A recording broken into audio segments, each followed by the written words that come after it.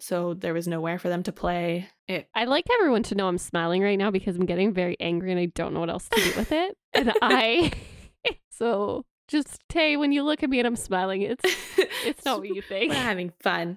We're having fun.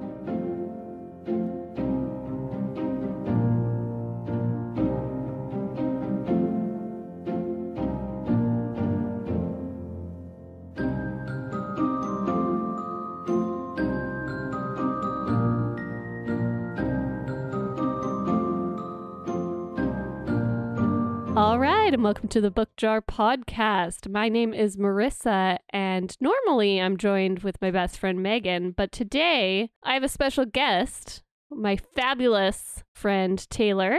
Hi. Who you may know from the Queens of Fantasy podcast is joining me today. So together, me and Tay are going to be talking about, well, some sort of book-related topic, maybe some books. Maybe some book-related news, wherever the journey takes us. And that's what's in store for you today. So, Tay, how you doing today? I am so excited to be here. Like, I know you're genuine, but it sounded a little sarcastic. I'm not going to lie. It was sarcastic. The absolute joke. Oh, no. That's super awkward for me, isn't it? I'm just going to go cry myself to sleep now. I'm very excited. Thanks for tuning in. Thanks for having me. I'm thrilled. All right, perfect. So as I kind of mentioned in that short little intro there, Taylor and I, alongside Alex, do the Queens of Fantasy podcast together. Currently, when this podcast is published, we are working on Robert Jordan's The Wheel of Time series. So if you're listening to this well after its publication date, we might be on to, I don't know, some other fun fantasy series. So that's kind of what that's all about. And if you want to hear just us talk in depth about everything The Wheel of Time, and I mean everything The Wheel of Time, you can go check out that podcast. It's definitely worth a listen if you really love fantasy. But, you know, I know Taylor is like more than a fantasy reader, much like myself, you know, not to call out Alex here when she's not here to defend herself, but she is much more fantasy driven. And I feel like I don't both think she'd of us dispute that. She would no, she wouldn't. That. She would be like, defend? I would like to actually support that decision. Yes, emphasize. I know you and I do kind of go into other genres a little bit more than she does. And so that's one of the reasons I'm really, really pumped to have you on. And we have a really cool topic too. But in good old The Book Jar podcast fashion, I wanted to start off with some of the recent reads that you've been partaking in. My recent reads. Speaking of Queens of Fantasy, just finished one of those Wheel of Time books, The Shadow Rising, Robert Jordan. Yes. So if you want to know my thoughts on that, that's on Queens of Fantasy podcast. Just maybe to spoil it too, that was one of the inspirations, let's say, behind today's topic. It sure was. Just kind of changing up the pace also was something we had in mind. We texted back and forth about like quite a few different topic ideas, and I think I said this one, and you were like, "Whoa, that would be nice. That would be a nice change of pace." Yes. Yeah. Also, obviously, have read The Shadow Rising because we read it literally like at the same time, together. Yeah. So I get your feels on that one. Mm-hmm. Yeah. So if you want to know more, Queens of Fantasy podcast, that's where you're going to find all the information on that. My other current or latest reads, I read Legends and Lattes. Loved it. Oh, yeah. Big fan. It was so cute. Little thimble. Oh, I just obsessed. That's the world I want to live in. Just running a little coffee shop. Yeah, right? Perfect. Like, yeah. I loved that and you know what? I also love that because we were in the middle of, I don't remember which Wheel of Time book when I read it, but we were in the middle of one of the books and I was like, this is so the opposite. Like, the stakes are so much lower. And I'm so happy like that I still get the high fantasy world, but like, you know, worlds coming to an end versus coffee shop might close felt a little bit nice change of pace. Yes, it was. The stakes, should we make cinnamon buns? Yeah, probably. Yeah, we should. It was great. Yeah. Then I also read My Year of Rest and Relaxation, Unhinged. Oh. Yeah, that is a switch up. Not fantasy. Is that nonfiction or? No, it's a fiction. Fiction? Okay. Otessa Moshfegh. Don't quote me on that. Moshfegh. Otessa Moshfegh. Yeah. I feel like that might be right. I don't know. Sorry, Otessa. Stumbled over that. But it's about a woman in New York, and she decides, you know what is going to get me back on track, what's going to help me live out the rest of my life to the fullest, is if I take a bunch of drugs and sleep for a year. Oh, wow. That was not what when you said unhinged, I should have maybe been a little bit more ready for that, but dang. That's just like a loose overview, but yeah, that's her plan. And all right. You know what? I was like, that sleeping for a year does sound nice. You know what? I could vibe. I do feel like I would still wake up tired though, so I don't know. Anywho. Yeah, it's true. One more, I read The Goodbye Cat by Hiro Arakawa. Yeah, and so to break down the fourth wall here, I saw this on your story graph. And I was going to ask about it. Well, I don't know if you remember, I also sent you a picture of me crying to this book. I do remember that. I didn't know if that was I didn't know if that was a seal of approval or a warning. So I wanted to ask whether that was the seal of approval or a warning or both. Yes. Yes. Yes. Both. Yes.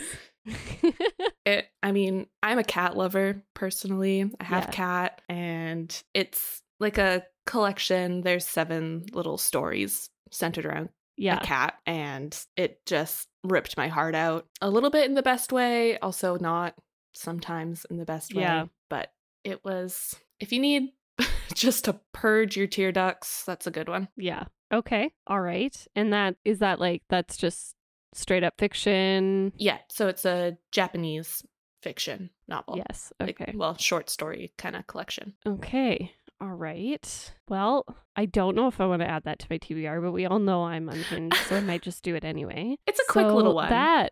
It looks like a quick little one. Looks doable. You just sit down, have a cry, move on with your day. Just sit down and have a cry. It's fine. It's fine. All right. Well, I guess, is there anything else you want to say about yourself or your reading history? And at the end, just full disclosure, I'm going to ask you about your favorite book of all time, which is like not a small question at all. But is there anything else you kind of want to share with the listeners today? Oh boy. I'm an Aquarius. No, I don't know. I am not limited on my genres. I like to jump around. Mm-hmm. I do like a book that makes me cry. I do like when an author kills off their characters and doesn't bring them back. Yeah, but to be honest, I'm a little bit with you. I think I go about it a different way. You're like cheering it on. I just don't want to I don't want it to happen, but I also don't put them in risk. Like, don't put them at risk unless you're willing to pull that plug. I think I've talked lots on this podcast about like Sarah J. Maas and her inability to do that, specifically in A Court of Thorns and Roses series. Small spoilers for the original trilogy, but she puts 2 characters. She actually kills fully 2 characters in the 3rd book and brings them both back. And that just feels like a crime. Like... Yes. You have to pull the trigger on at least one of them, if not both, in my opinion. But I mean, just commit to it. Like, you're going to make me hurt and feel the things. Then I just need to get over that myself. I don't need you to bring the character back to like be like, just kidding, it's fine. I'm a big girl. I'll get through it. Do it. Kill them. No, I'm a big girl. I can do it. I think the real problem is that Sarah J. Maas wasn't feeling like a big girl while she was writing it. She was not able to deal with the death. And that's your Sarah J. Maas slander for the day. So sorry about that. But let's maybe shift before I put my foot in my mouth again into our topic. Yay.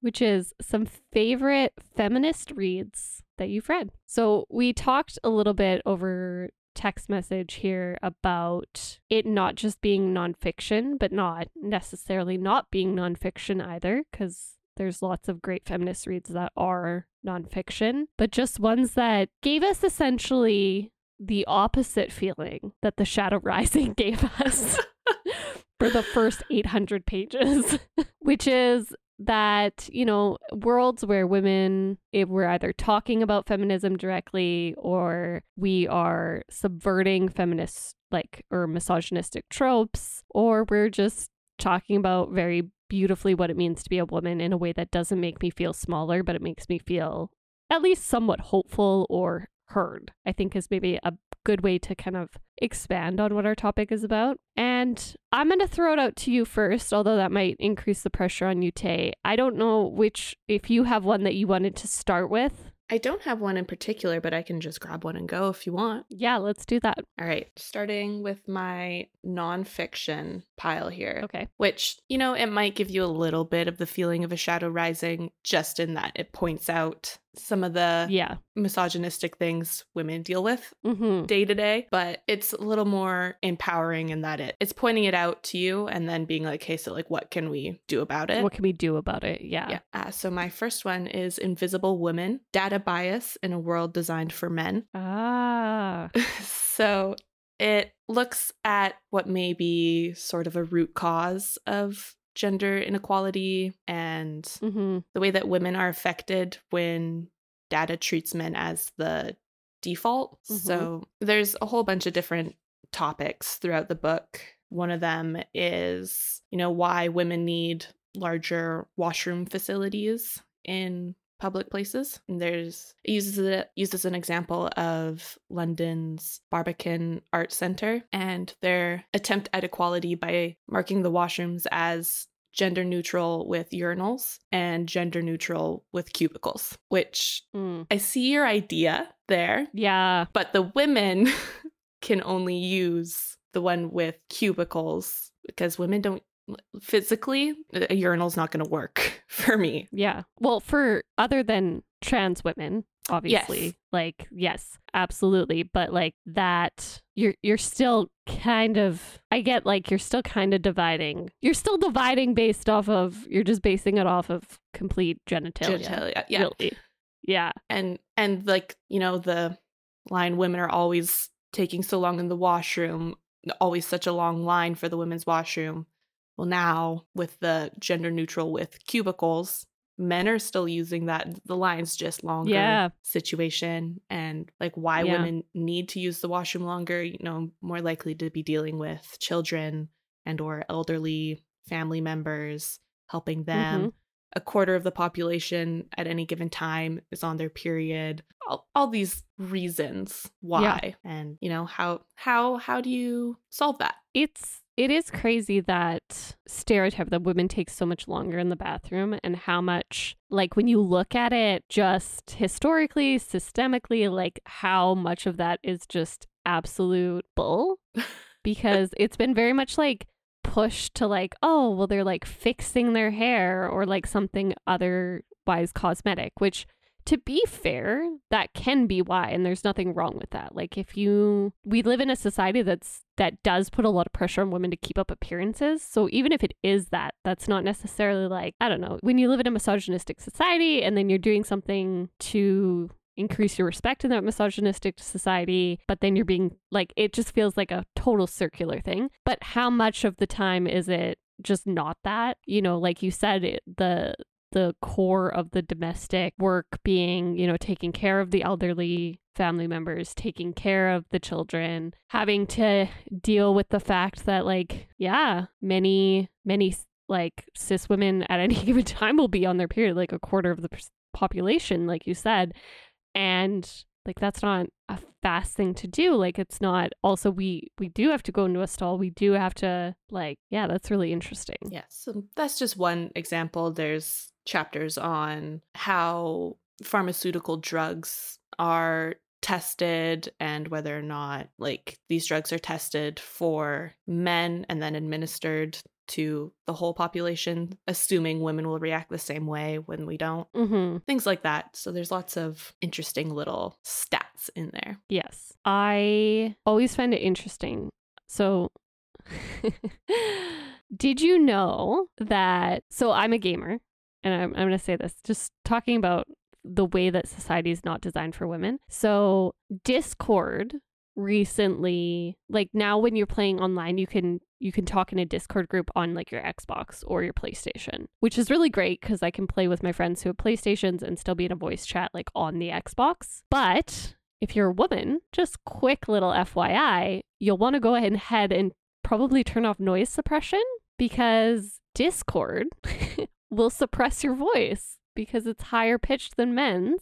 And so I was playing a game with two guys and I was talking. Like my mic was on. We were using Discord because the other person was not on the Xbox. And like, so I was talking and I was doing shouts. Like I was like, go, we got to go over here. And they would just ignore me. And I was like, I started getting really frustrated because I was like, why are you guys ignoring me? And then they like didn't answer that. And I was like, I don't want to do this anymore. So I got offline and I talked to, if you follow my gaming podcast, you'll know him, Sacco. But I talked to him and I said, hey, like, what, like, why were you ignoring me? That was really weird. I didn't like that. Like, I felt like we could have done a lot better if you guys had listened to me. And he was like, you didn't talk. Like occasionally we heard you, but like also like you were cutting out really weird. And I was like, what is going on? And I went in there and I turned off voice suppression the next time and they could hear every word I said. Wow. Yeah. So just FYI. And is that just like automatically put on? Like you have to go turn it off? Cool. Yeah, cool, because cool, cool. you know, like a lot of people, which like it does work really well for taking out like when people's like chomping on chips and like stuff like that. But it will take out specifically my voice, which is not necessarily a low pitched voice by any means. And so, yeah. Wow. And it's also something that Zoom was doing for a while and like other meeting based software is if you had the noise suppression turned on, it would suppress your voice. Wow. I hate that. Hate that, right? That actually leads me into one of my other books here. Okay. If you're ready for that. Yeah. Off with Her Head, 3,000 Years of Demonizing Women in Power. So this one goes into women like political figures and such. Right. And the part that kind of connects there is these women politicians, such as like Hillary Clinton, would go to speech therapy to lower their voices and learn how to talk in a lower register to get more respect because a high-pitched voice garnered less respect. So there's that little connection. Well, yeah, it's even a joke on like The Big Bang Theory. There's an episode where like Sheldon attempts to lower the register of Penny's voice using positive reinforcement because he wants it to be more pleasing. And wow, like when I saw that episode, I was like, the show has a lot of problems in general. It's not an awesome show for a lot of stuff like that, but I was like, oh, this makes me so uncomfortable on so many levels. Like, this is just her voice, guys. Like, leave her alone. Yeah. But Off with Her Head, it also, you know, modern day politicians talks about the clothes they have to wear, like how they have to have their hair cut, you know, not too short, that makes you aggressive, not too long, that makes you ditzy. Like your hair has to be, you know, that nice shoulder bob situation because that's what's going to help you in a political sense. Be perceived in the right lens. Yeah. It talks about lots of other points that are affecting women, you know, trying to get into political office, their overall unlikability of female candidates. Like it matters that people like you as a person rather than what points you're running your campaign on. Things like, you know, childcare, who's taking care of the kids if you're gonna be doing this job, which we all know that male candidates aren't being asked the same questions. Exactly. Aren't being held to the same standard. You know, lots of things like that. It goes into not just modern day women, but in the past, queens, all that good stuff.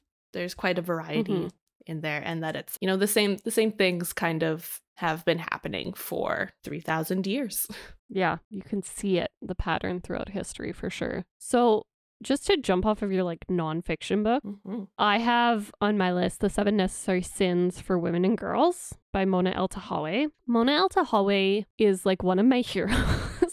Ooh. If you want to really dissect your like intersectionality within feminism, she is a great person who is constantly talking about how things intersect in that way and how really she works at, not necessarily she works at, but what she's doing and what she's thinking about and how the effects of, you know, the fact that, you know, I believe she's Egyptian and like she has, you know, like a certain history and she's perceived this way by this group of people and she's part of the LGBTQ, so she's perceived this way by this many people and how they all overlap and how you really can't really get rid of oppression without talking about each of these sections, right? Mm-hmm. And so her book, The 7 Necessary Sins for Women and Girls, one I picked up because it is a bright red book with yellow writing and it has a purple hand on the front that is flipping you off. It is very powerfully,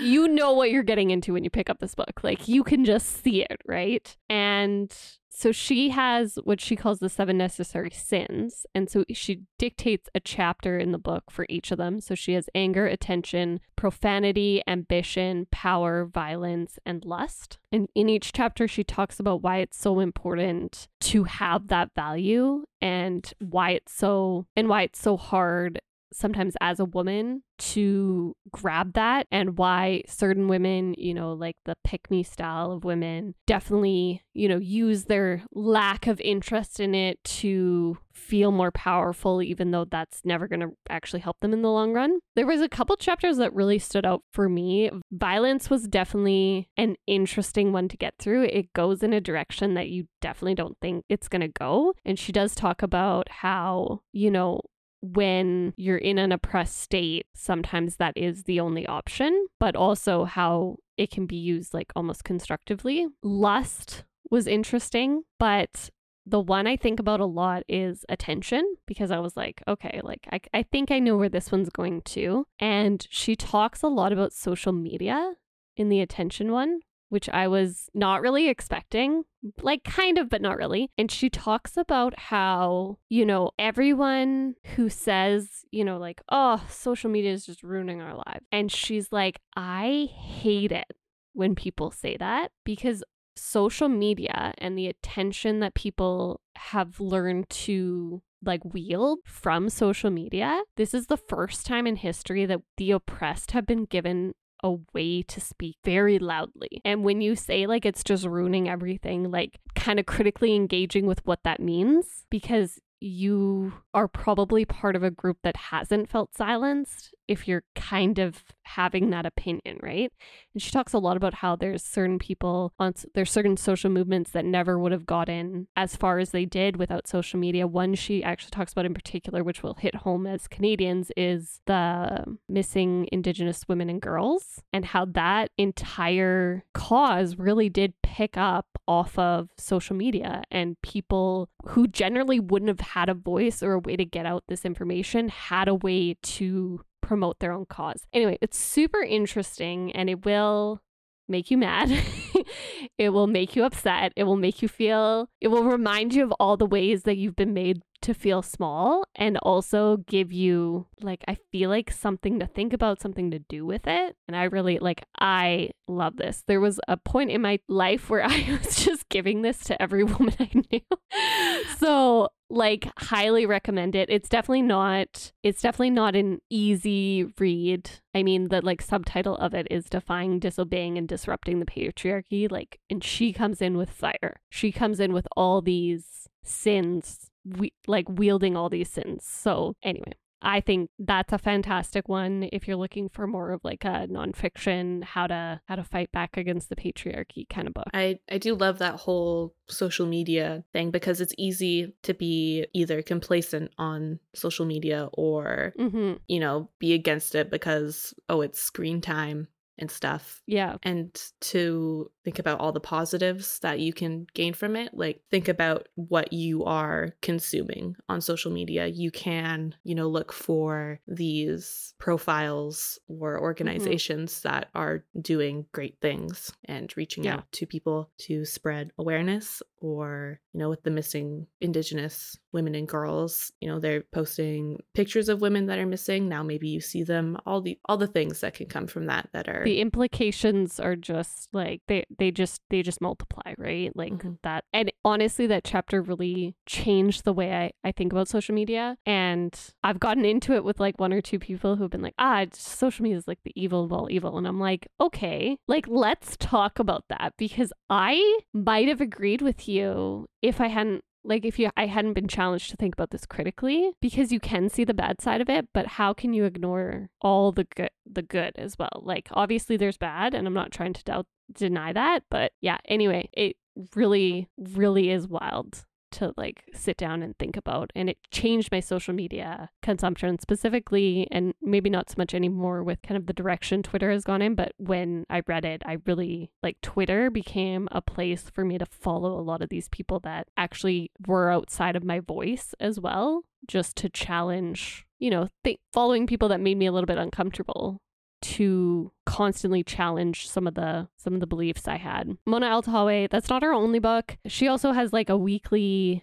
newsletter that I'm signed up for. She's a great writer. Highly recommend her if you're looking to talk about feminism, racism, intersectionality, all of that. Great resource. I also have another one. It's called I'm Afraid of Men by Vivek Shreya. So this is a memoir. Vivek Shreya is a trans femme of color, and it's a very short memoir, and it talks about how when she was growing up as a boy, she was perceived very much not being too feminine, and also, not feminine enough to be, crossing over into a girl, and people calling her out on being like almost in between the two, and how much that stayed with her throughout her life so far. It talks really deeply about misogyny, homophobia, and transphobia, and kind of the power that your body has when it refuses to assimilate, but also the trauma that comes with that. I think this was a really interesting read for me, because it's like 85 pages, and they were like some of the hardest 85 pages for me to read, because one, a lot of it, I wouldn't say it was hopeless, but it definitely wasn't like a hopeful memoir where you felt, like everything worked out in the end. It was very still tenuous at the end of like, I still struggle with this. This is still a very hard thing for me to deal with. This is something that has stayed with me to this day. Like, the trauma hasn't necessarily gone away, even if I have, kind of come to these conclusions about it. But at the same time, it wasn't like hopeless either. Like, there was a sense of hope in it. This one hit me really hard, like definitely made me think. I couldn't pick up another book for a very long time. Also, like, I was just kind of caught up in thinking about it. Lots of great conversations just about gender in general, but lots about misogyny. I mean, this is another book that will probably make you very mad and upset, but I think it's important, and I feel like I walked away not only relating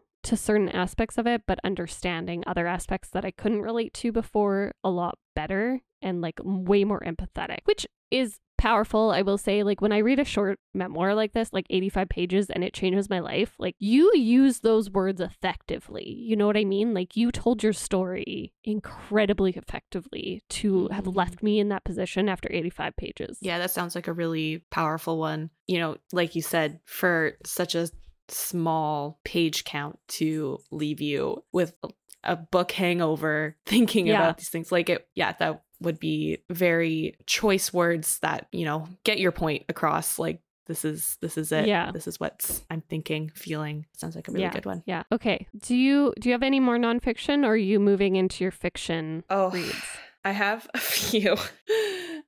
Still. I'll break it up quick with a memoir, Know My Name by Chanel Miller, who she was assaulted by Brock Turner. I don't know if you remember. Oh, okay. Yeah. That one was, in the news because he, after all the trial and such, he was sentenced to 6 months in jail, 3 years of probation, a lifetime on the sex offender registration. And the judge said that a longer prison term would have a severe impact on him. Yeah. So not really acknowledging that the victim, a woman, Chanel Miller, she will be affected by that for her whole life, what he did to her. And, you know, that look at the court systems and how they hand out justice or not.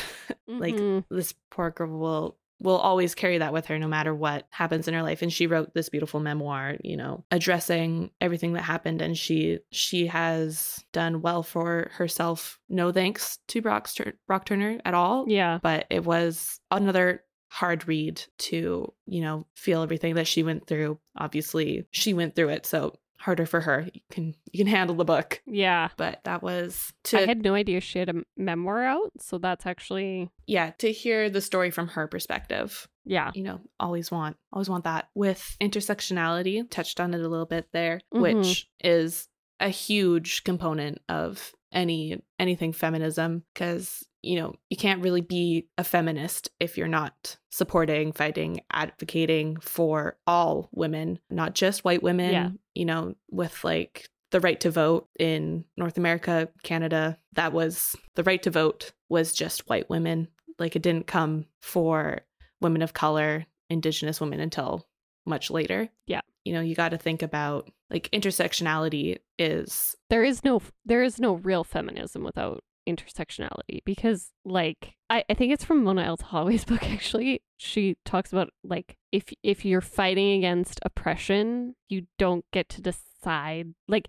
any form of oppression that still exists. And I want to say it in a better way than this, but I'm going to say it in the words that I have in the moment. But if you're not fighting against all forms of oppression, you're still putting yourself at risk to be oppressed. Like it's just coming for a different group and you will be next, even if you don't care. Like if you can't empathize with someone else, whatever, that's on you. But like you have to continuously fight against all forms, which is really, and I mean, you have to think about where your privilege lies as much as where you are being oppressed at the same time, and using the privilege to fight other forms, right? Yeah, even with Roe v. Wade, for example, it affects all women in America, could very well affect, you know, we from could Canada. feel a rollover from it from in Canada for sure. But you have to acknowledge that it's going to be women, lower income, predominantly women of color. You have to think about how it will affect them even more than, you know, the middle class white woman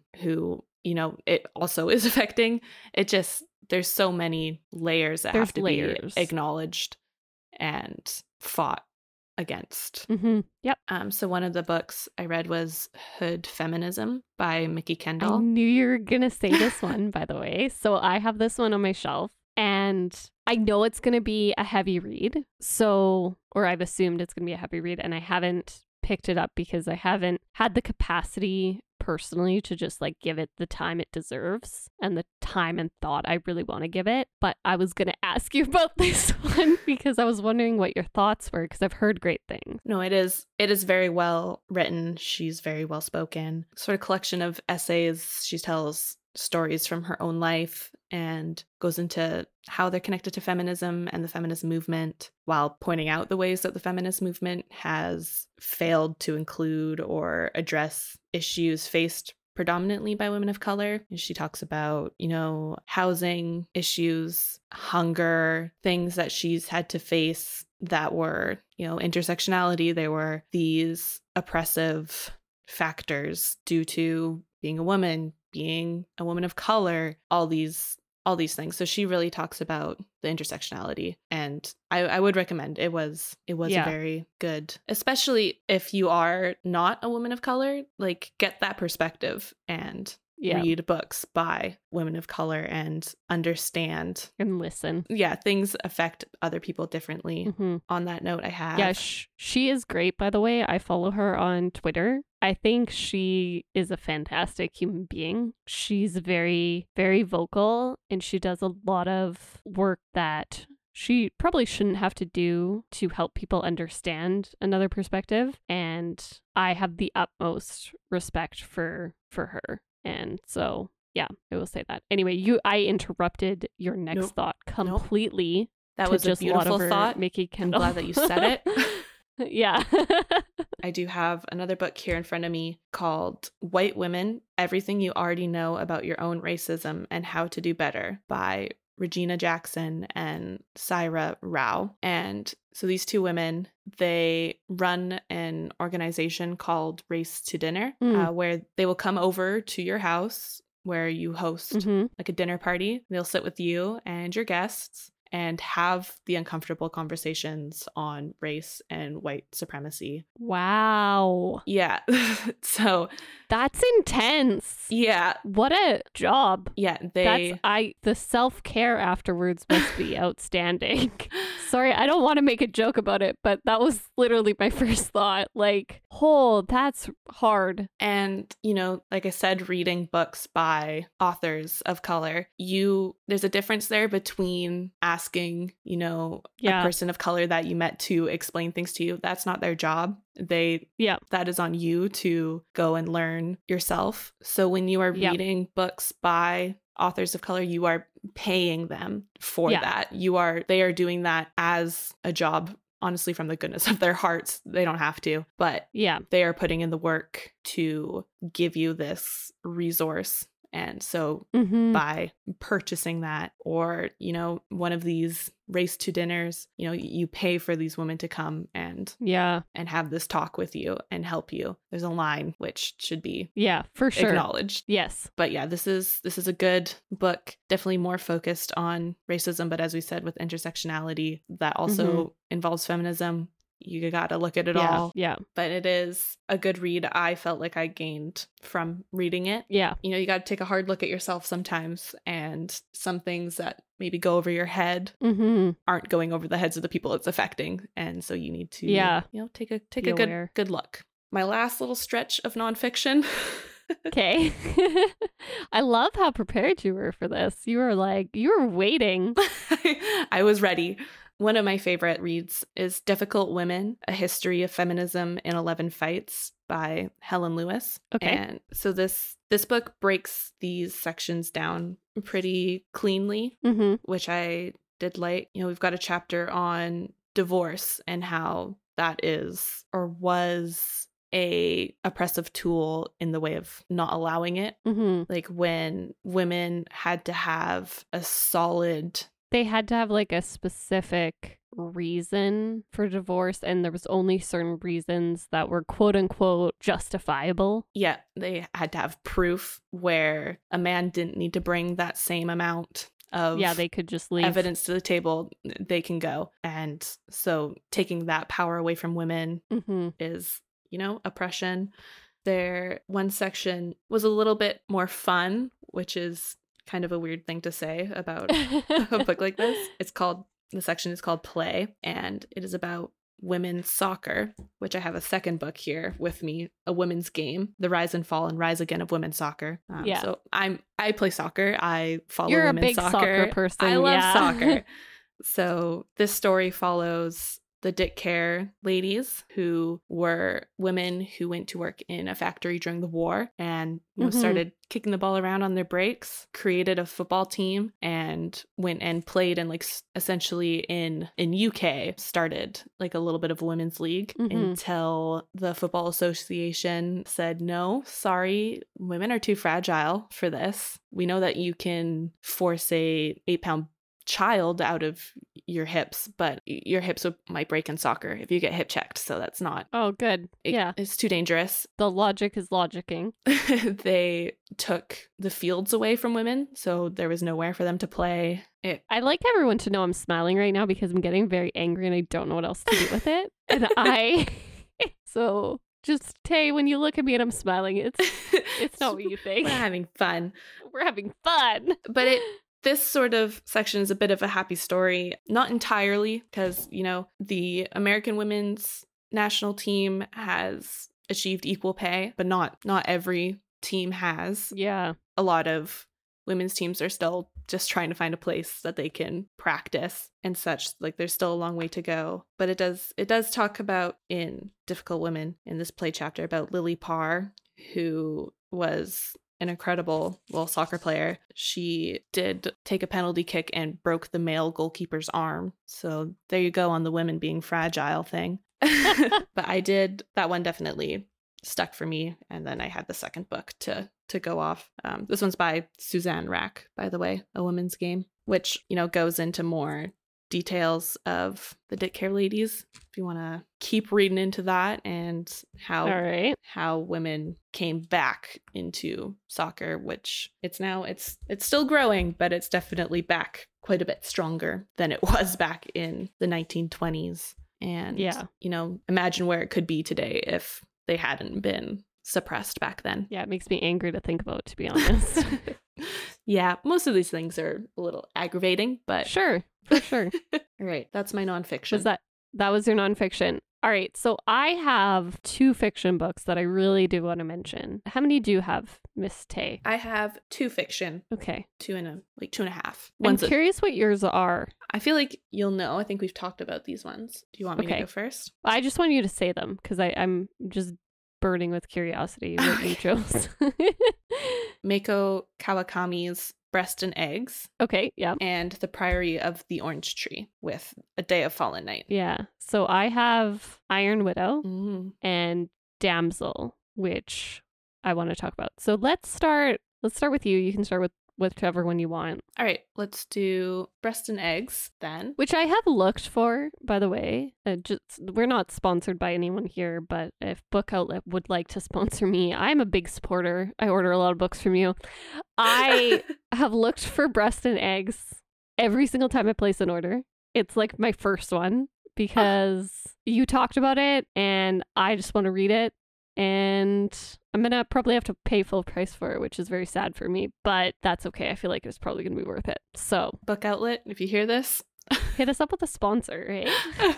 So, Breast and Eggs is a Japanese fiction that is broken into 2 stories following a family of women, a mother, her daughter, and the mother's sister, and goes over the different feminine obstacles that they are facing. Mm-hmm. The first story focuses on the mother and daughter. They're on a trip visiting the aunt, the sister, and the mother is preparing to have a breast augmentation. Mm-hmm. And the daughter, who isn't speaking at this point, is starting to go through puberty and all the, sort of mental challenges she's facing there. Then the second story follows the sister as she wrestles with the sort of moral and ethical qualms of artificial insemination as a single woman in Japan, right? Which is, a very interesting little journey she goes through there. Mm-hmm. I just like that it's,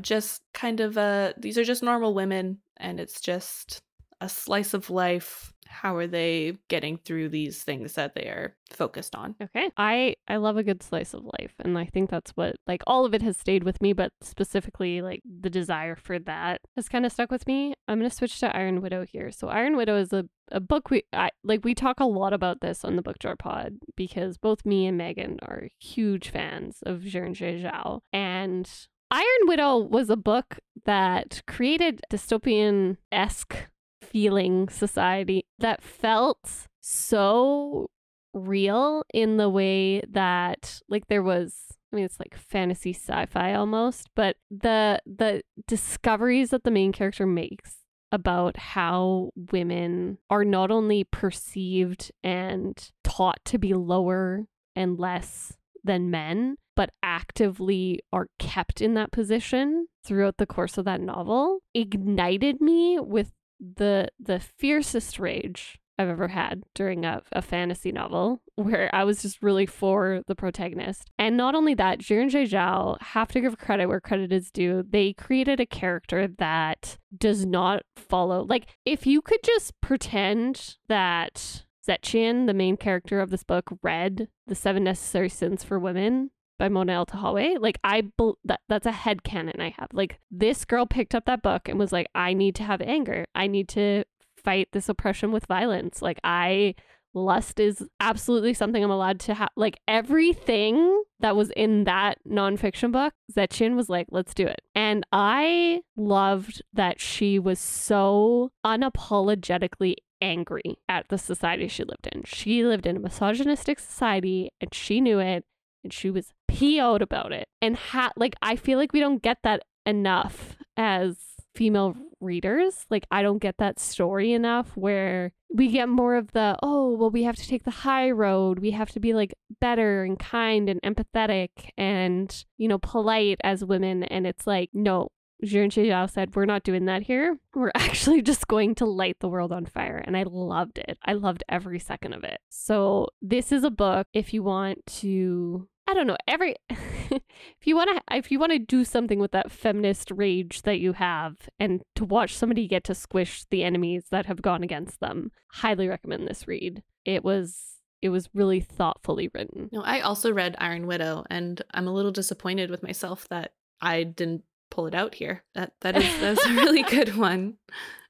It's hard when you've read like I think Alex says it all the time that anytime someone asks her to think of a book with a specific topic, she's like, I've never read a book before in my life. Like, every book has left my brain. Yeah. I know I'm going to be editing this episode and I'm like, I forgot to talk about this one book. Yeah. It's okay. You can just talk about it another time. We'll just have to have you back on. That's all. Perfect. All right. So The Priory of the Orange Tree by Samantha Shannon and its prequel, A Day of Fallen Night, kind of go hand in hand here. The plot, we don't really need to focus on that. It's fine.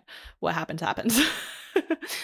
But the characters and the societies in these books, I really loved. There's a lot of, you know, matriarchal, lots of, you know, female forward. There's a country, a kingdom that always has a queen, and, you know, we get to meet these queens and see their thought processes. Mm-hmm. These queens are, you know, forced to bear a single child that will be a daughter, that will be the next queen, to keep this monster locked away. That I don't love.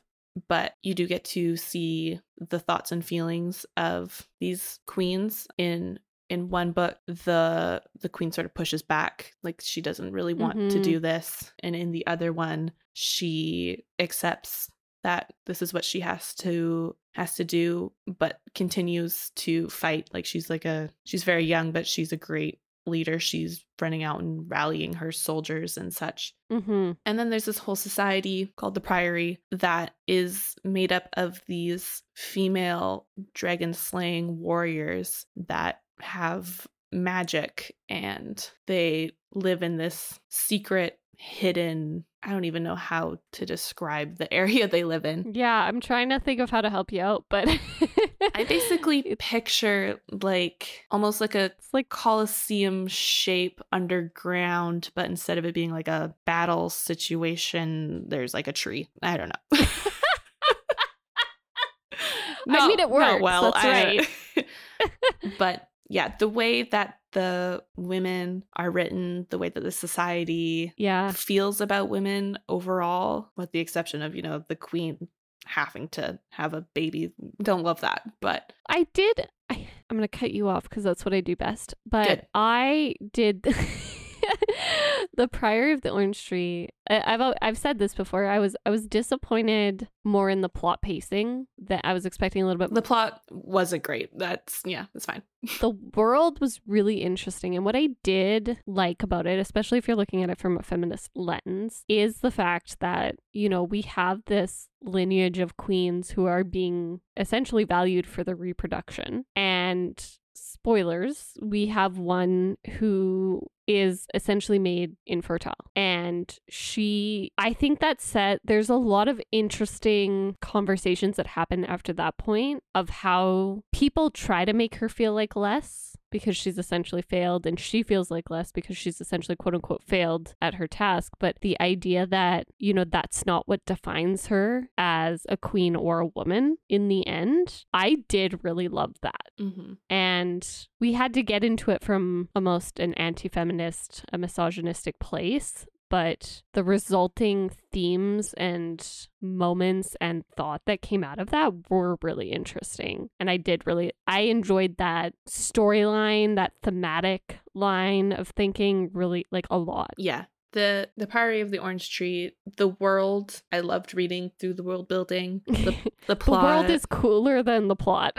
The plot, it was a little flat. It wasn't fantastic, but I would still read it again just to be in the world. Be in the world, be with the characters. Okay, so my last one is Damsel by Elena K. Arnold. I'm going to say this is a vastly underrated book. I'm just looking at it on Storygraph right now, and it has a 3.33 star rating. And I think I'm going to explain this by saying, I think if you're going into this book expecting, it's just like in the wrong genre for me, because it's listed as young adult fantasy, and I read it with zero expectations, and it read to me almost like an allegory, fantasy, almost like a flipping of a fairy tale or something like that. I read it very feminist, and I think if you go into it with that lens, it is a fantastic story. It has such a great, but essentially the story follows very similar lines of a fairy tale. So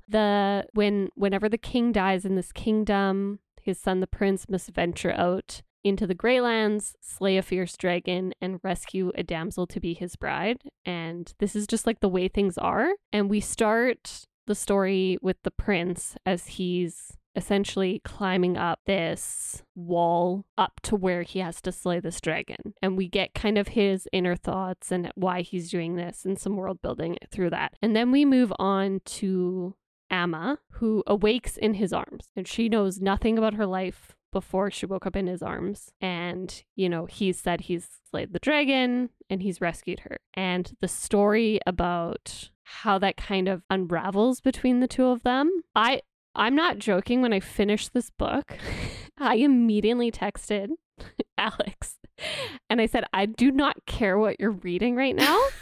You have to come and pick up this book and you're reading this one. And she was like, okay.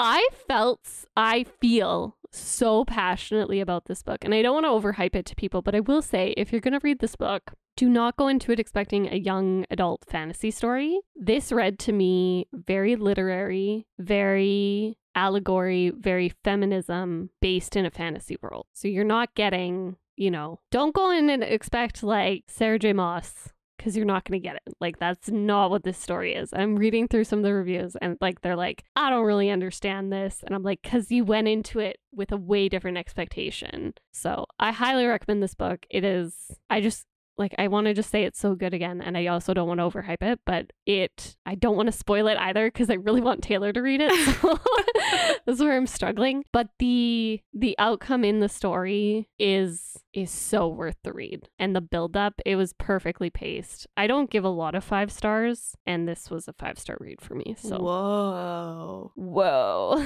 that's heavy. That carries some weight there. 5-star. Yeah. Jeez. Yeah, 5-star read. So I heavily loved that book. All right, Taylor. Marissa. Do you have anything else? Do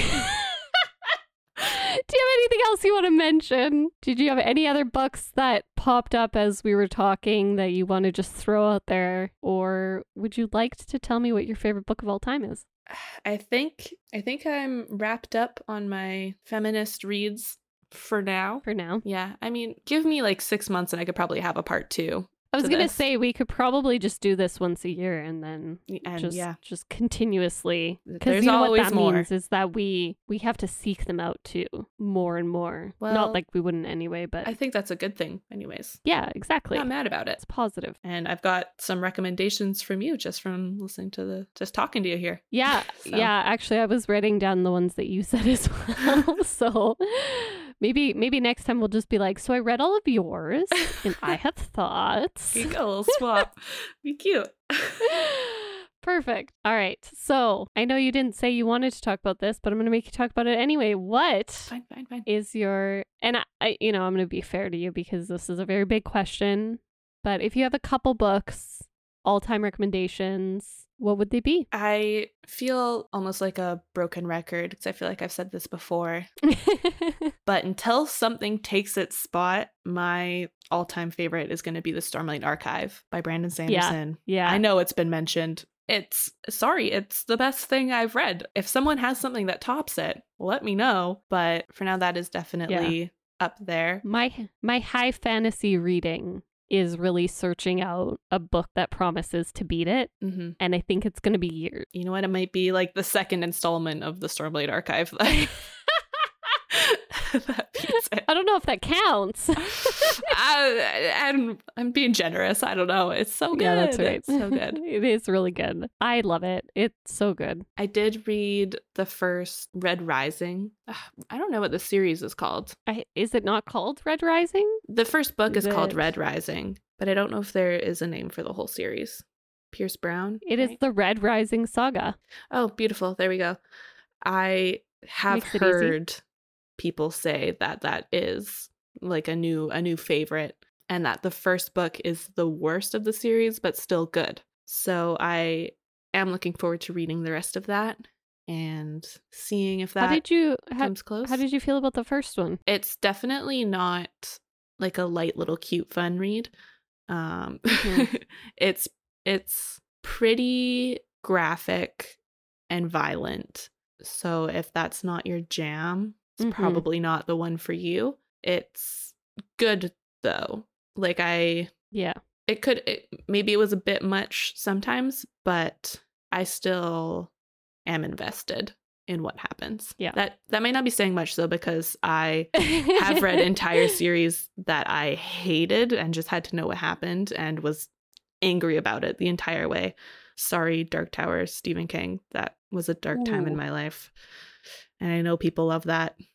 And maybe I have to reread it, but I honestly don't want to do that to myself. So anyways. It's so interesting. So I just saw a TikTok this morning about Red Rising, and it was about how I followed this one specific person on TikTok, and I agree with some of her opinions and I don't agree with the others. And I follow her strictly because I know I'm not going to just agree with her. And I like the extra, like I said, the extra thoughtfulness of like actually sitting with some of the things that she points out. For example, she doesn't like These Violent Delights by Chloe Gong, which is one of my favorite series. And, you know, like when I listen to her talk about other series I'm like that I liked, I will be like, oh, that's actually a good point. She had some really good critique about Ninth House, for example, that I hadn't caught. But when she was talking about Chloe Gong, I was like, yeah, we just have a different opinion. And that's fine. But she said Red Rising was one of the ones that she thought was so super overhyped. And so I'm interested to hear that, you know, you are saying like the first one was worth continuing the series, but not necessarily great. Mm-hmm. But you have the other people saying, you know, it was like the next greatest thing at the same time. So yeah. So I have heard that the first see where that lands isn't the best. So I'll see if it gets better. Like I'm gonna read the next one, see what happens. Okay.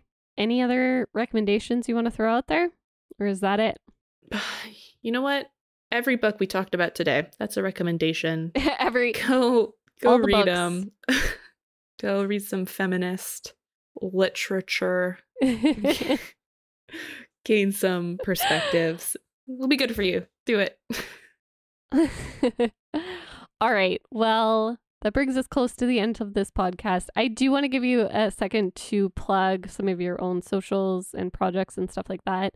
But I will say, for our regular listeners, this is normally where I'd be, you know, scraping the book jar for a new topic. But because Megan is out of town and enjoying some little thing called a honeymoon, how dare she?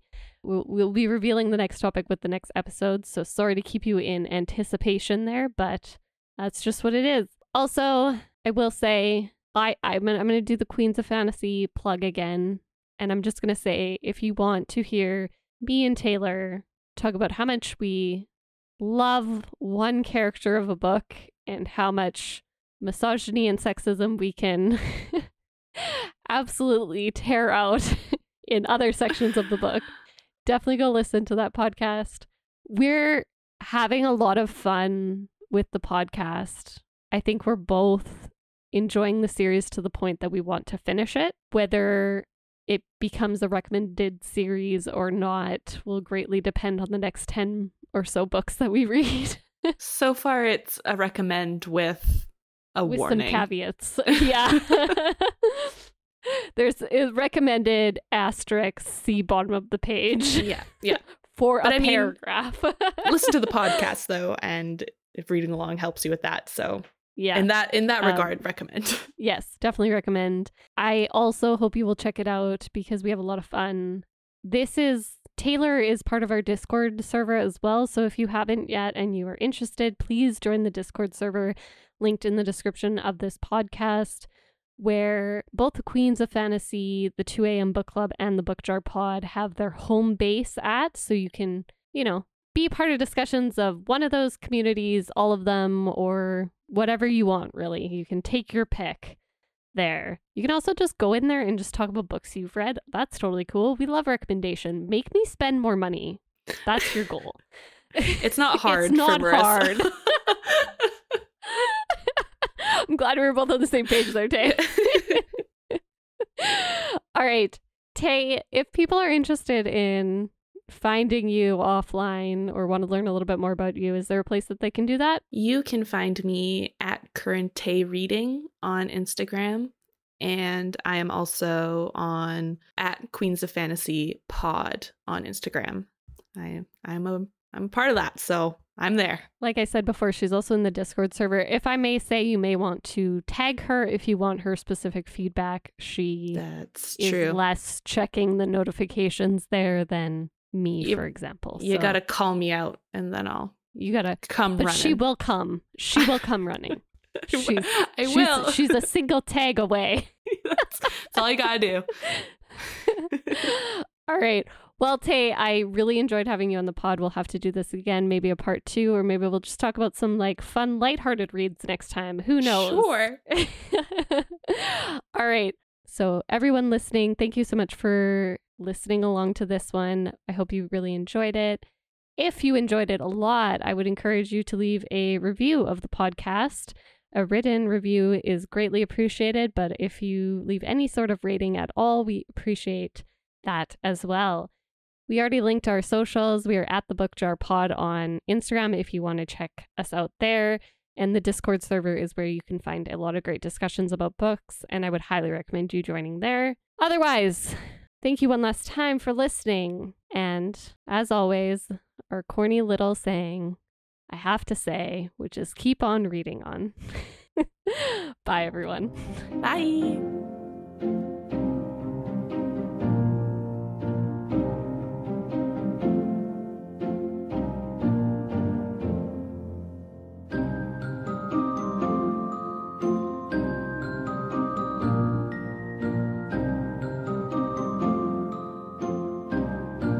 I don't know. It's going to be really awkward, but try to be funny. Jesus Christ. No pressure, but make the best joke of your life right now. All right.